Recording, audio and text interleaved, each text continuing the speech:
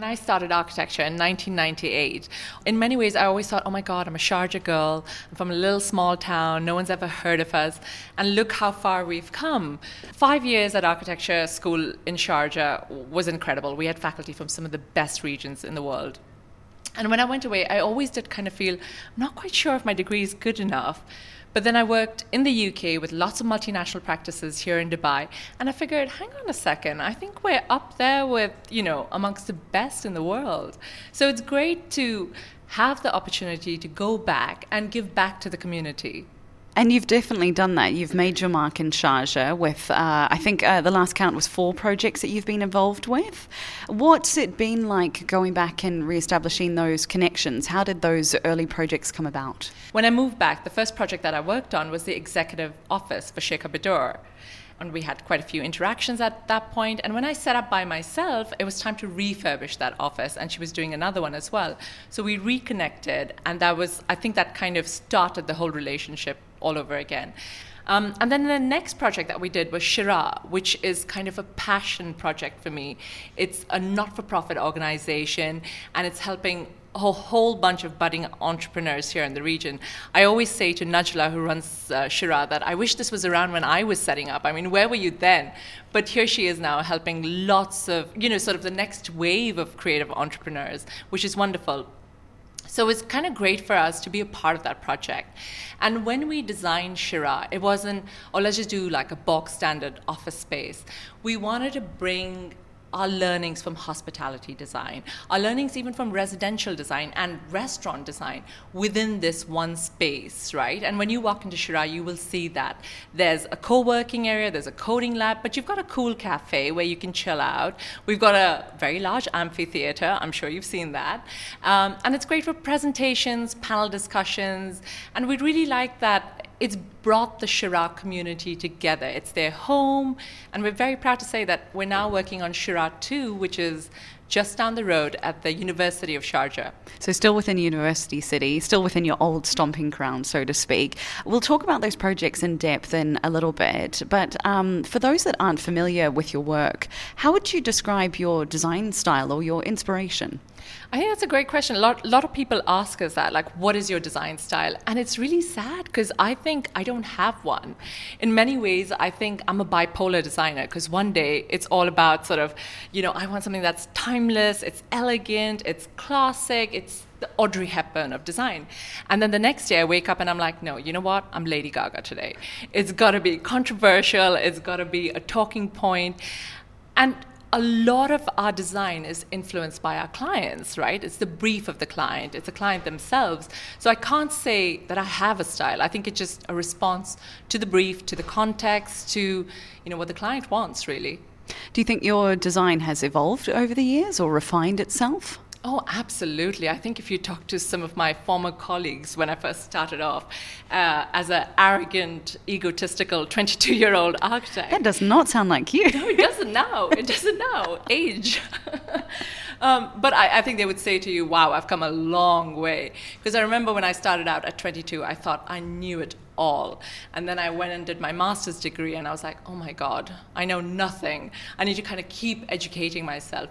And it's been a learning curve, but I think I finally found my voice, and it's an authentic voice. I'm not trying to impress anyone or be a certain kind of designer. I'm just being myself. And who's inspiring you, or what's inspiring you at the moment? What's inspiring me at the moment? I think it's just the pace at which the UAE is moving. I mean, you look at what's happening in Sharjah now. We're so proud to be a part of that. And for me, Anna, in many ways, it's coming full circle. I grew up in Sharjah. It's my home in many ways. I went back to teach at university, and now, full circle, I'm doing projects in Sharjah as well. So for me, that's really inspiring. And I'm growing with the city, which I think is quite incredible.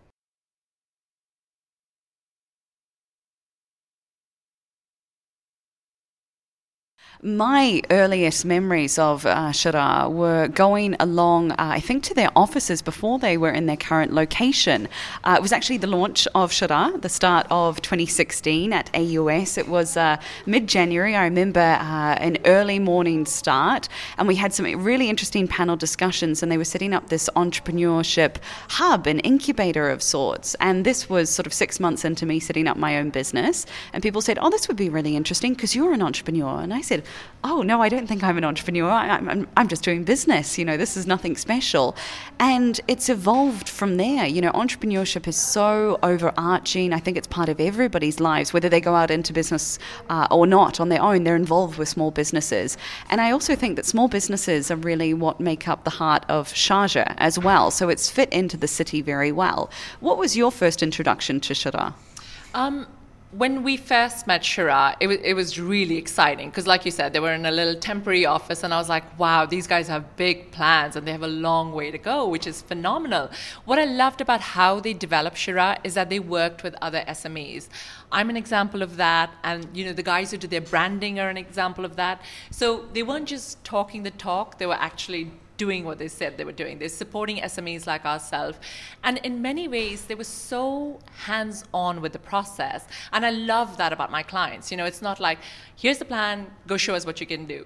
No, we had workshops together, worked with different members in their team, because everyone has a different requirement. So worked with different members in their teams and really got into the sort of the bones of what Sharjah really is and what it wants to be. And the space, I think, was a direct reflection of their vision and how they work. And how is that space then divided up, or how do you tackle the project yourself? Because if I walk into Sharjah, I see meeting rooms in the back, I see a cafe to the left, the amphitheatre that's so iconic on the right, huge shared tables like you would find in a library through the back wall on the right, and then you've got the office space as well. It's almost an L-shaped space that you had to work with. How did you tackle it? One of the biggest challenges with working with any kind of refurbishment project is just that, you're kind of inheriting old MEP, dodgy structure. And it was a learning process because we didn't have drawings for most of the space. So as we were demolishing on site, there were new surprises and we were finding out things. What we do when we design is we work with evidence-based design. So we do a lot of in-depth deep dive research before we put pen to paper. So like you said, Sharjah is like a mix of many different spaces, but that's what they needed. They wanted a mentorship area where they could have a one-on-one meeting. They needed a coding lab. They needed a panel discussion space. They needed a private office for themselves. So they had a very long list. And instead of kind of saying to them, like, look, this is what we think a co-working space should feel like, we said, no, let's understand you as a client. Let's understand your requirements and then get the design to respond to it. And every time we do a project, it's about the user experience. So for us, it's not just about creating a pretty picture, choosing some colors. Most of us think, most people think interior design is interior decoration, which it's not. There's a lot of scientific research behind this. And Sharjah is a great example because, like I said, it has a hospitality function within it. Yes, it's an office, but it's also got a very homely feel. We created these custom designed lounge areas where you can just have an informal conversation. When you're a young entrepreneur, you're not going to be sat at a desk. Think of yourself at 20. I don't think we could sit you down for 10 hours at a desk. I mean, I still struggle myself. So we gave them a variety of spaces that they could enjoy throughout the day and throughout the night, because the long hours these entrepreneurs put in. And it's quite interesting because we went back to Sharjah, I think a year after operation, and we added a robotics lab. They said, we've got these new entrepreneurs coming in. They need to make stuff. Make us a robotics lab. He's like, okay, yeah, no problem. Let's figure out, kind of the exhaust system. And we put that in. So I think that's the best part about a space, that it's never finished. And as you use it, you might come back to us and say, hang on, I think, we need to add something or remove something. And we did that. I think we even sacrificed some of the lounge areas eventually and added more co-working desks because Sharjah became so popular.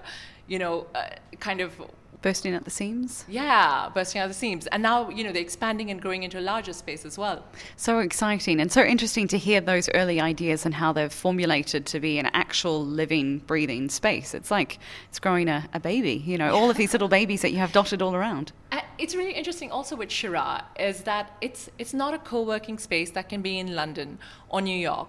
When you walk in, we looked at the architecture of the campus in American University of Sharjah, and we custom designed these light features that are these domed shaped features. And they also have acoustic properties. So when you're sat within these spaces, you feel cocooned within them. The amphitheater itself is not just a series of steps. If you look closely, we worked with the Arabic typography, and all the shapes in the amphitheater were actually derived from the Arabic letter. And even the knowledge pods, all the graphics that you see within the space are both in English and Arabic. And I think that's a feature that we consistently do in all our projects. I'm very proud to have grown up here, and I'm very proud of the culture of this country. So I think we should almost put it out there. When people look at our work on international design websites, I want there to be a very distinct UAE identity in our work.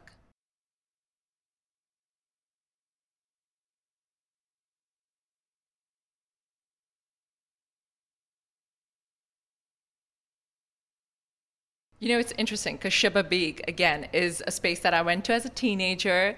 I went back there when I had my children. And then when I was called to redesign Shababik, I was like, are you kidding me? This is like, again, coming a full circle. This is brilliant. And I think the first comment that the client had was, it's really dark. And the design of the existing Shababik was beautiful. They were really successful. But it wasn't current. And if we're thinking of Shababik from 2017 onwards, what can we do to make Shababik a timeless kind of space for the next 10 years? That was really the agenda. Being an architect, obviously I couldn't help myself. We blasted the facade. Of course our remit was just to do the interiors, but we thought, hang on, if we're going to do that, let's kind of just gently tweak the facade slightly. And the client came around to the idea, which was amazing, because that one little change flooded the restaurant with light. And I think what's really special about Shababik is, again, that the chef was really involved in the design process. So the design in many ways is based around his artisanal style of cooking. He's very simple. He uses natural kind of ingredients within his cuisine. And we thought, the interior can't steer too far away from this. It has to respond to it. And that was the starting point for the design, really, in many ways. Where did the idea for the beautiful, iconic olive tree in the middle of Shababik come from? So if you like Lebanese cuisine like I do, you'll understand that olive oil is kind of like a staple, right, in their cuisine. It is. And we thought, wow, we need to celebrate this feature. It's a petrified olive tree that sits in the middle of the reception entrance. And what we did was, because the cuisine's not just, it's predominantly Lebanese, but it has an Emirati kind of angle in it, right? We thought, wow, we've got this olive tree. Wouldn't it be interesting to create a custom design mural on the ceiling that represents sort of the flora and the fauna, not just from Lebanon, but also from the Emirates. So if you look up the ceiling of the, ceiling of the restaurant, you will see that you see the birds and all the different species of the date palms that you find in the region. And we're very proud of this particular piece because, as I said, it was custom designed for the space. Do you balance out what is fashionable and what is hot right now in terms of design aesthetic with something that would need to last 10 years? For me, when I walk into Shababik, I'm met with the bright, vibrant leaves and the green colour, which I think are very on trend at the minute. How do you make that last for another decade? I think that's a great question, Anna. Look, I've never been a big believer in trends, right? I think what's in fashion and in vogue today is has been tomorrow. So our company motto is, it's never about fads, fashions, or trends. It's about creating a functional space that responds to the user. The emerald green color was, I think, Pantone's color of the year in 2014, if I'm not mistaken. So it's very has been. But it was appropriate for the space. We started with the olive tree. We started with, because the chef was Lebanese. We looked at fashion references from Lebanon. We looked at Elie Saab's clothes, right? So when we start our concept process, it's narrowing it down from many different influences. If you look at the ceilings in Shababik, as with all Lebanese architecture, there's a very French influence within it. We wanted Shababik to be this fusion between Emirati, Lebanese, French design aesthetics. And the color really was a byproduct of the cuisine as opposed to an on-trend color at the minute.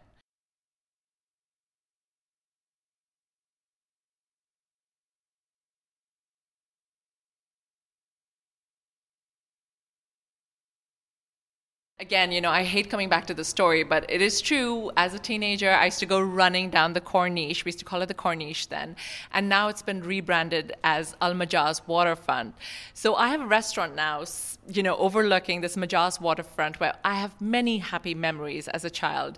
And when they approached us, it wasn't so much about creating a cafe destination. It was about creating a space for book lovers, somewhere the people in the know, the culturally kind of, attuned people would come, hang out, grab a cup of coffee, but importantly, read and get engaged with books again. I don't know about you, but I spend a lot of time on my digital devices.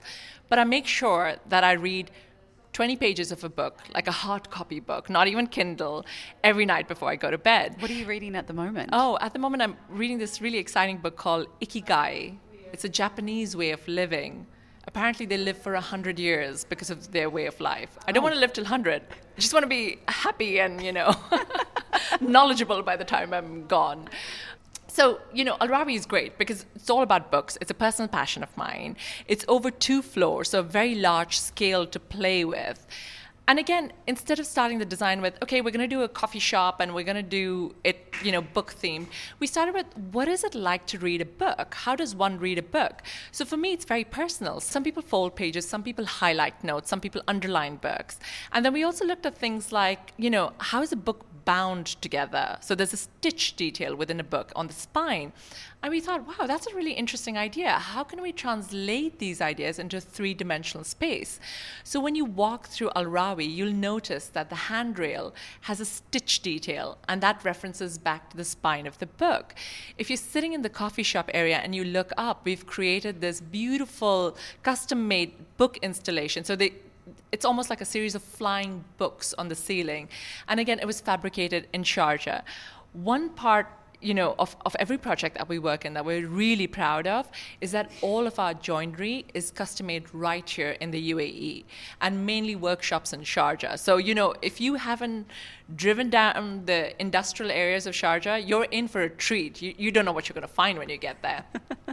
Al Rawi, again, going back to the design, if you sat down and you looked at the tables, we even custom designed the tables. They have patterns developed from Arabic typography. So we got the branding consultant to come up with this amazing kind of language for the type within the space. And then we used that on the furniture as well, which made it kind of made the design more holistic. So at every touch point when you walk through Al Rawi, it's very consistent. With Al Rawi, I think specifically, what's really interesting is that there's a dedicated kids area. And for me, as a mom of 2, very what can I say, boisterous boys, that's really important. If I want to enjoy my cup of coffee and my book, I want to make sure that my children are entertained. So we have 2 spaces in Al Rawi. One is this creative arts and crafts area on the first floor, but we've also got swings and slides on the ground floor for them to play in the winter months. And I think that's really interesting. We also have in Al Rawi floor-to-ceiling pivotable shelves. And what that does is, so the space is very open, but if the restaurant wants to rent out that space for an event or a book reading or a book signing, they can partition this entire space off seamlessly, and it still looks like it's a part of the design, and create a very private events area. So I'm really proud of that space, and I can't wait for you to go and check it out. Amazing, just incredible. If people want to follow more about your design, the projects that you work on, where can they find you? I think Instagram, right? We're such a visual kind of company. So all our work is, you need to see our work really. The words can't paint a prettier picture. So follow us on Pallavi Dean Interiors on Instagram. Amazing. We look forward to catching up with you soon. Thank you so much. Thanks, Hannah.